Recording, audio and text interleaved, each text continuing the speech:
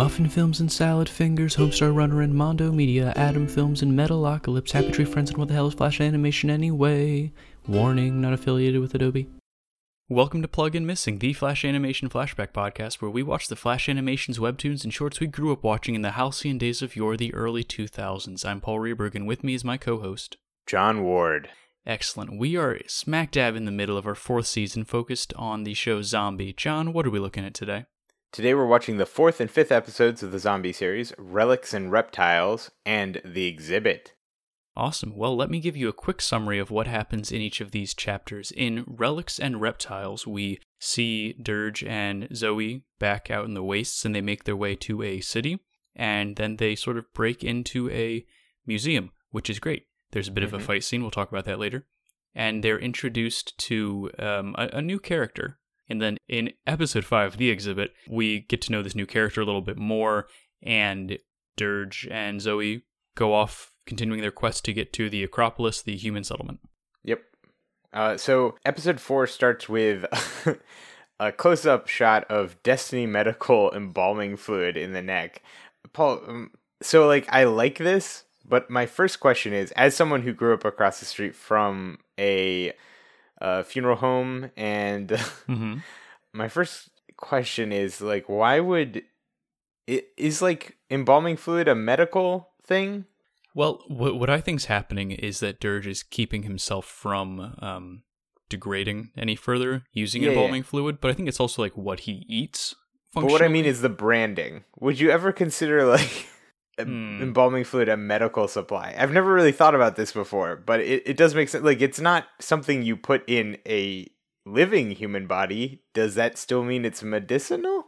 I wouldn't call it a medical supply, but it could definitely be something that a company called Destiny Medical Supply would create. I could see them trying to get into that market.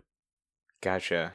Yeah, I do Destiny Medical is a good name for a fake, possibly nefarious, it makes me think Umbrella Corporation or other good sort of pseudo evil, not pseudo evil medical companies or something like that. Definitely Destiny Medical could be one of them. I don't know if it's going to come back. It could be a one-off thing. I'm going to go out on a limb right now and say Destiny Medical is to blame for the entire zombie apocalypse.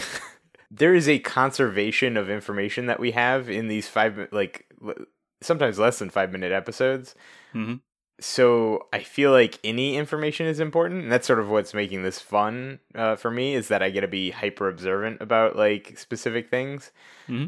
But yeah, so Dirge then gets the cool line, "No, nothing hurts when you're dead," which is, I feel like we're learning that Dirge is a bit of a mopey Clarence, so a mopey strong nerd. He definitely is. We also hear the follow-up that, at least not physically, they can't feel pain physically, so he's an emotional mopey nerd. Yes. Which is great. So good. Dirge is very emo. He's passive-aggressive emo, passively emo. Because there's a lot of he's not confronting people with it. It's just sort of in the background, his flavor text whenever he does observe something or responds to something. There's always a bit of emo on top of that. Well, he might just be a little bit sad about being a zombie. Exactly. So they're being observed by a robot, which we've never seen before, right? Not of this caliber, not futuristic space robot sort of thing. Yeah, it's the first time we see it. And then basically we just have Zoe, Dirge, and Cerberus walking through a city, and then they see a light on at a museum. But the entire walk sequence feels very Scooby-Doo to me. I think it's just because of the, Hanna-Barbera has that sort of, looping walk animation, but there's something about Dirge's, big feet that make me feel and then Cerberus falling right behind it. It feels very sort of Scooby and Shaggy a little bit, and it gives it a little nice flavor for this mopey nerd zombie to be sort of goofy a little bit. And his mopey nerd dog too. Yep. No, I think Dirge is pretty alright. I mean, not Dirge, Cerberus is pretty alright. I don't think he's very mopey. I think he's accepted his zombiness. Well, we'll find out a little bit more about that later, I'm sure. Yeah. But we see them walk into the city, and then they approach a museum, which apparently has the lights on. So That's not subtle, museum guys, but great.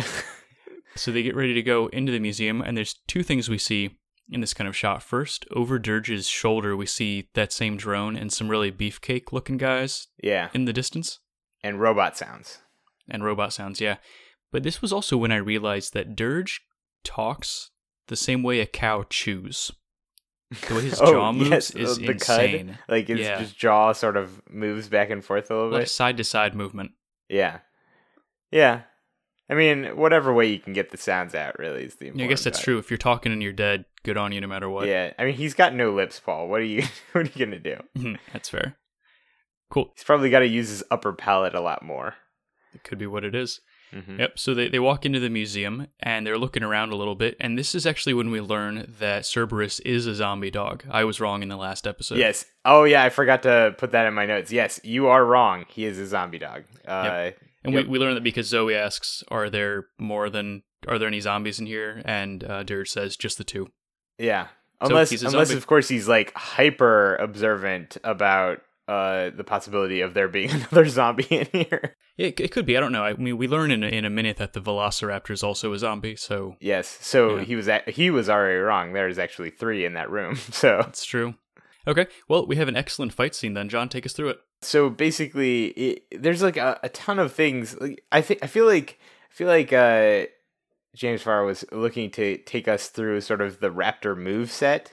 Like basically this is now a character that entered, and we get to see him do all of the cool Raptor shit that you've always wanted to see him do in like a fight scene or something. Yep. So like there's a lot of like clawing, there's some like grappling with flipping involved, and there's some like and then of course Dirge gets some good hits and 2 punches the Raptor in the face first, I believe is how it starts. Yeah, he gets first punch.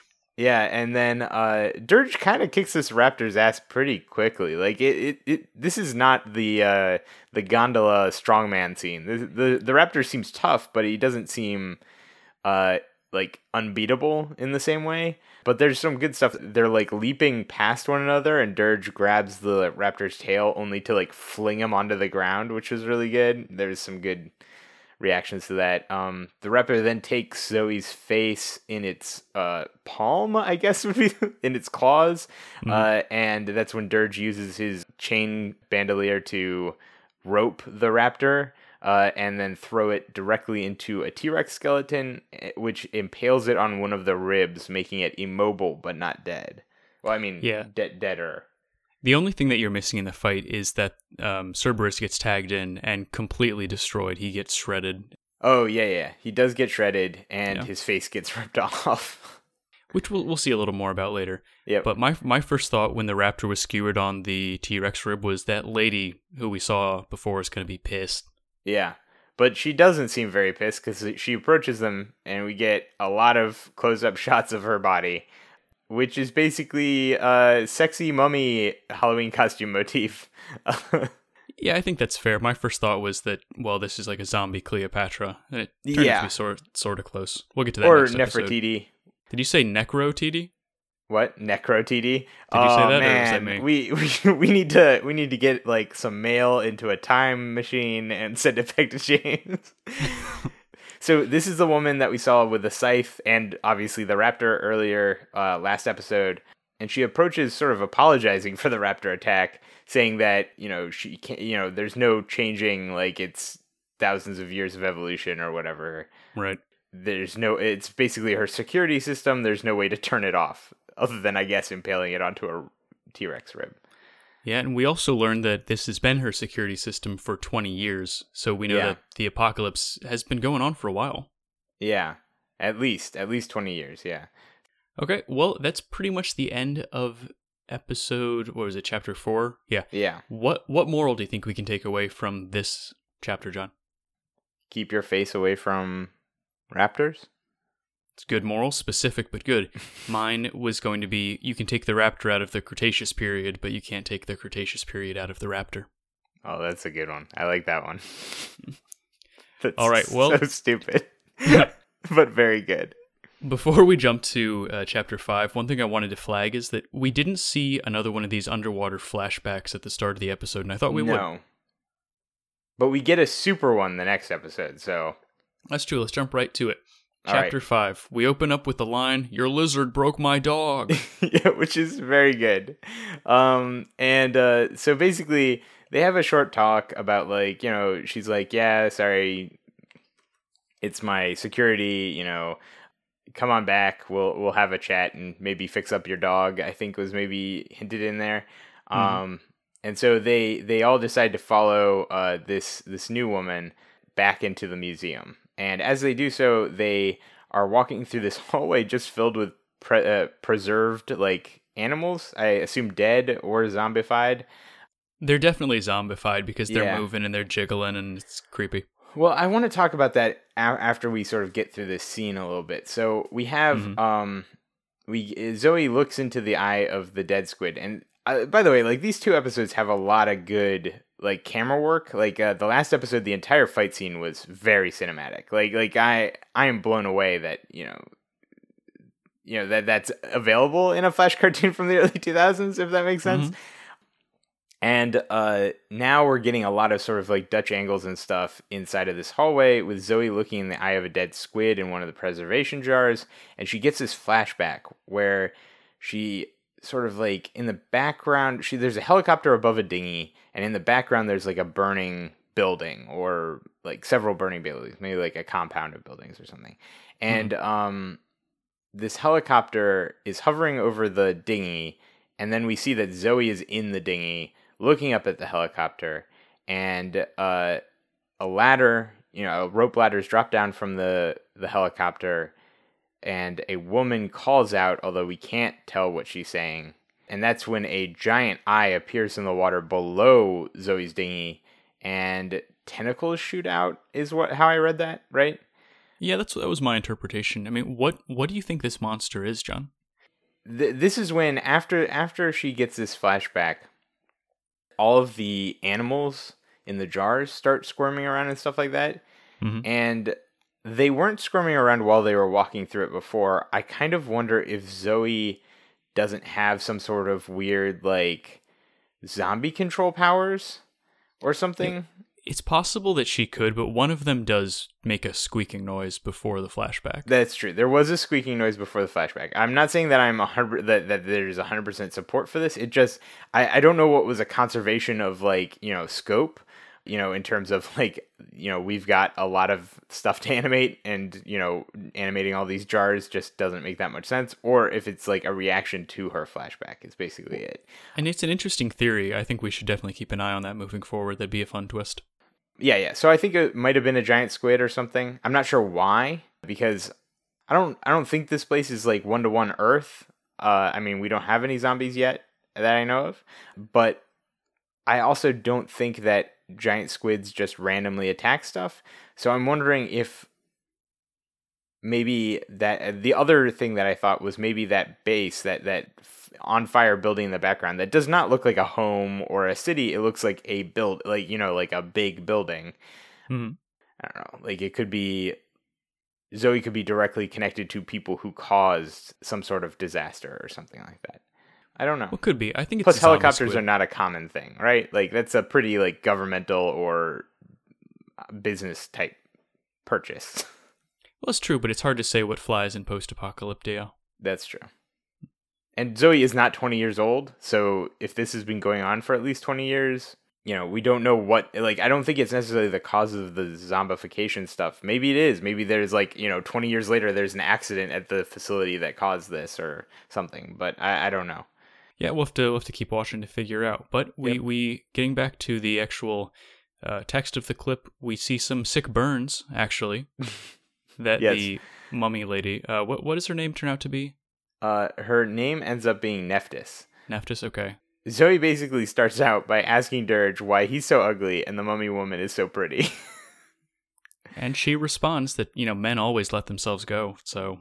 Yeah, and like, Dirge is, I feel like Dirge should have been like, I woke up like this, like, stop, why are you hating on me? Although it does make me wonder what Dirge would have, like, I hadn't really thought about this too much, but... What did Dirge look like when he was alive? Do you think he looked like a muscle nerd, or do you think the muscles are like more of a more recent thing? I mean, like his personalities, his memories are wiped before. We learn later that aberrations, which she keeps calling them, Dirge at least, no memories reach the afterlife, so to speak. So right. So Dirge grabs a stapler and has Zoe staple on Cerberus's face, which I just want to talk about for a second. Because I'm a professional art teacher. I trust kids to make a lot of things. Now, I teach high school for the most part, but if I wanted a dog's face to be stapled back on in any way other than the result that we get at the end of this, I would probably do it myself. I don't know. I feel like you can trust one kid to do a thing pretty well. But Yeah. a group of kids, like, no way, I would never trust a group of children to do this, but one kid, maybe. I mean, can make an earnest she effort. does staple his face back on. It's just that it's very much so I see this a lot. It's very much in the more is better sort of strategy of doing Yeah. anything that involves like making something, where Cerberus's face is now like 30% aluminum staple. But otherwise, she did a pretty good job. Oh yeah. It sticks. Most of them stick. One of them falls out at the end. Yeah. We do learn the cause of the zombification in this episode. Not to get into too much detail of it, but it's a more or less standard explanation for it. There's a germ that does it instead of a virus. It's called necrosis. Okay, sure. Doing a little pipe laying, background building for the world we're in. But we also learn her theory, at least, as to why these aberrations exist. Do you want to take us through that? Yeah, so it's basically that if the germ took over the brain before it lost consciousness, before it lost total consciousness, it might be what caused the aberrations, and that someone might have in fact made the aberrations. This leaving Nephthys to believe that aberrations are a status like as a gift, not a curse, whereas Dirge does not agree because he's the mopey boy.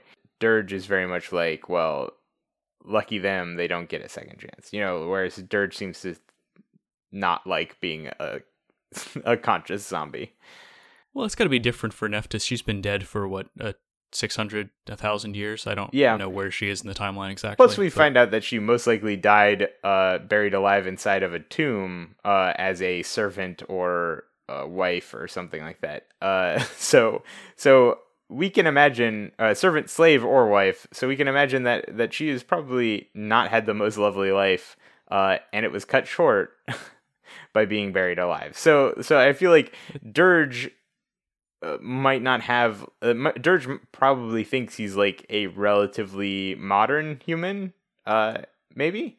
So maybe he thinks he had a normal life before this, and didn't die buried alive in a tomb. All right, so then they discuss Dirge's plans for Zoe, specifically taking her to the human settlement of Acropolis. It's a good name for a settlement. It is, especially with all of the other, Greco-Roman, motifs that have been going around. So it's the only settlement in the region. It's very protected. It's through, a tunnel. There's tower guards, robotic defense systems. It's very dangerous. This is when we finally see Cerberus's face. It's not a great reveal. No, his eyes are bugging out. He looks happy with it, I think. And so that's when Dirge and Zoe, it's time for us to go. Zoe takes a look at her, one last time. She seems to be enthralled by Nephthys.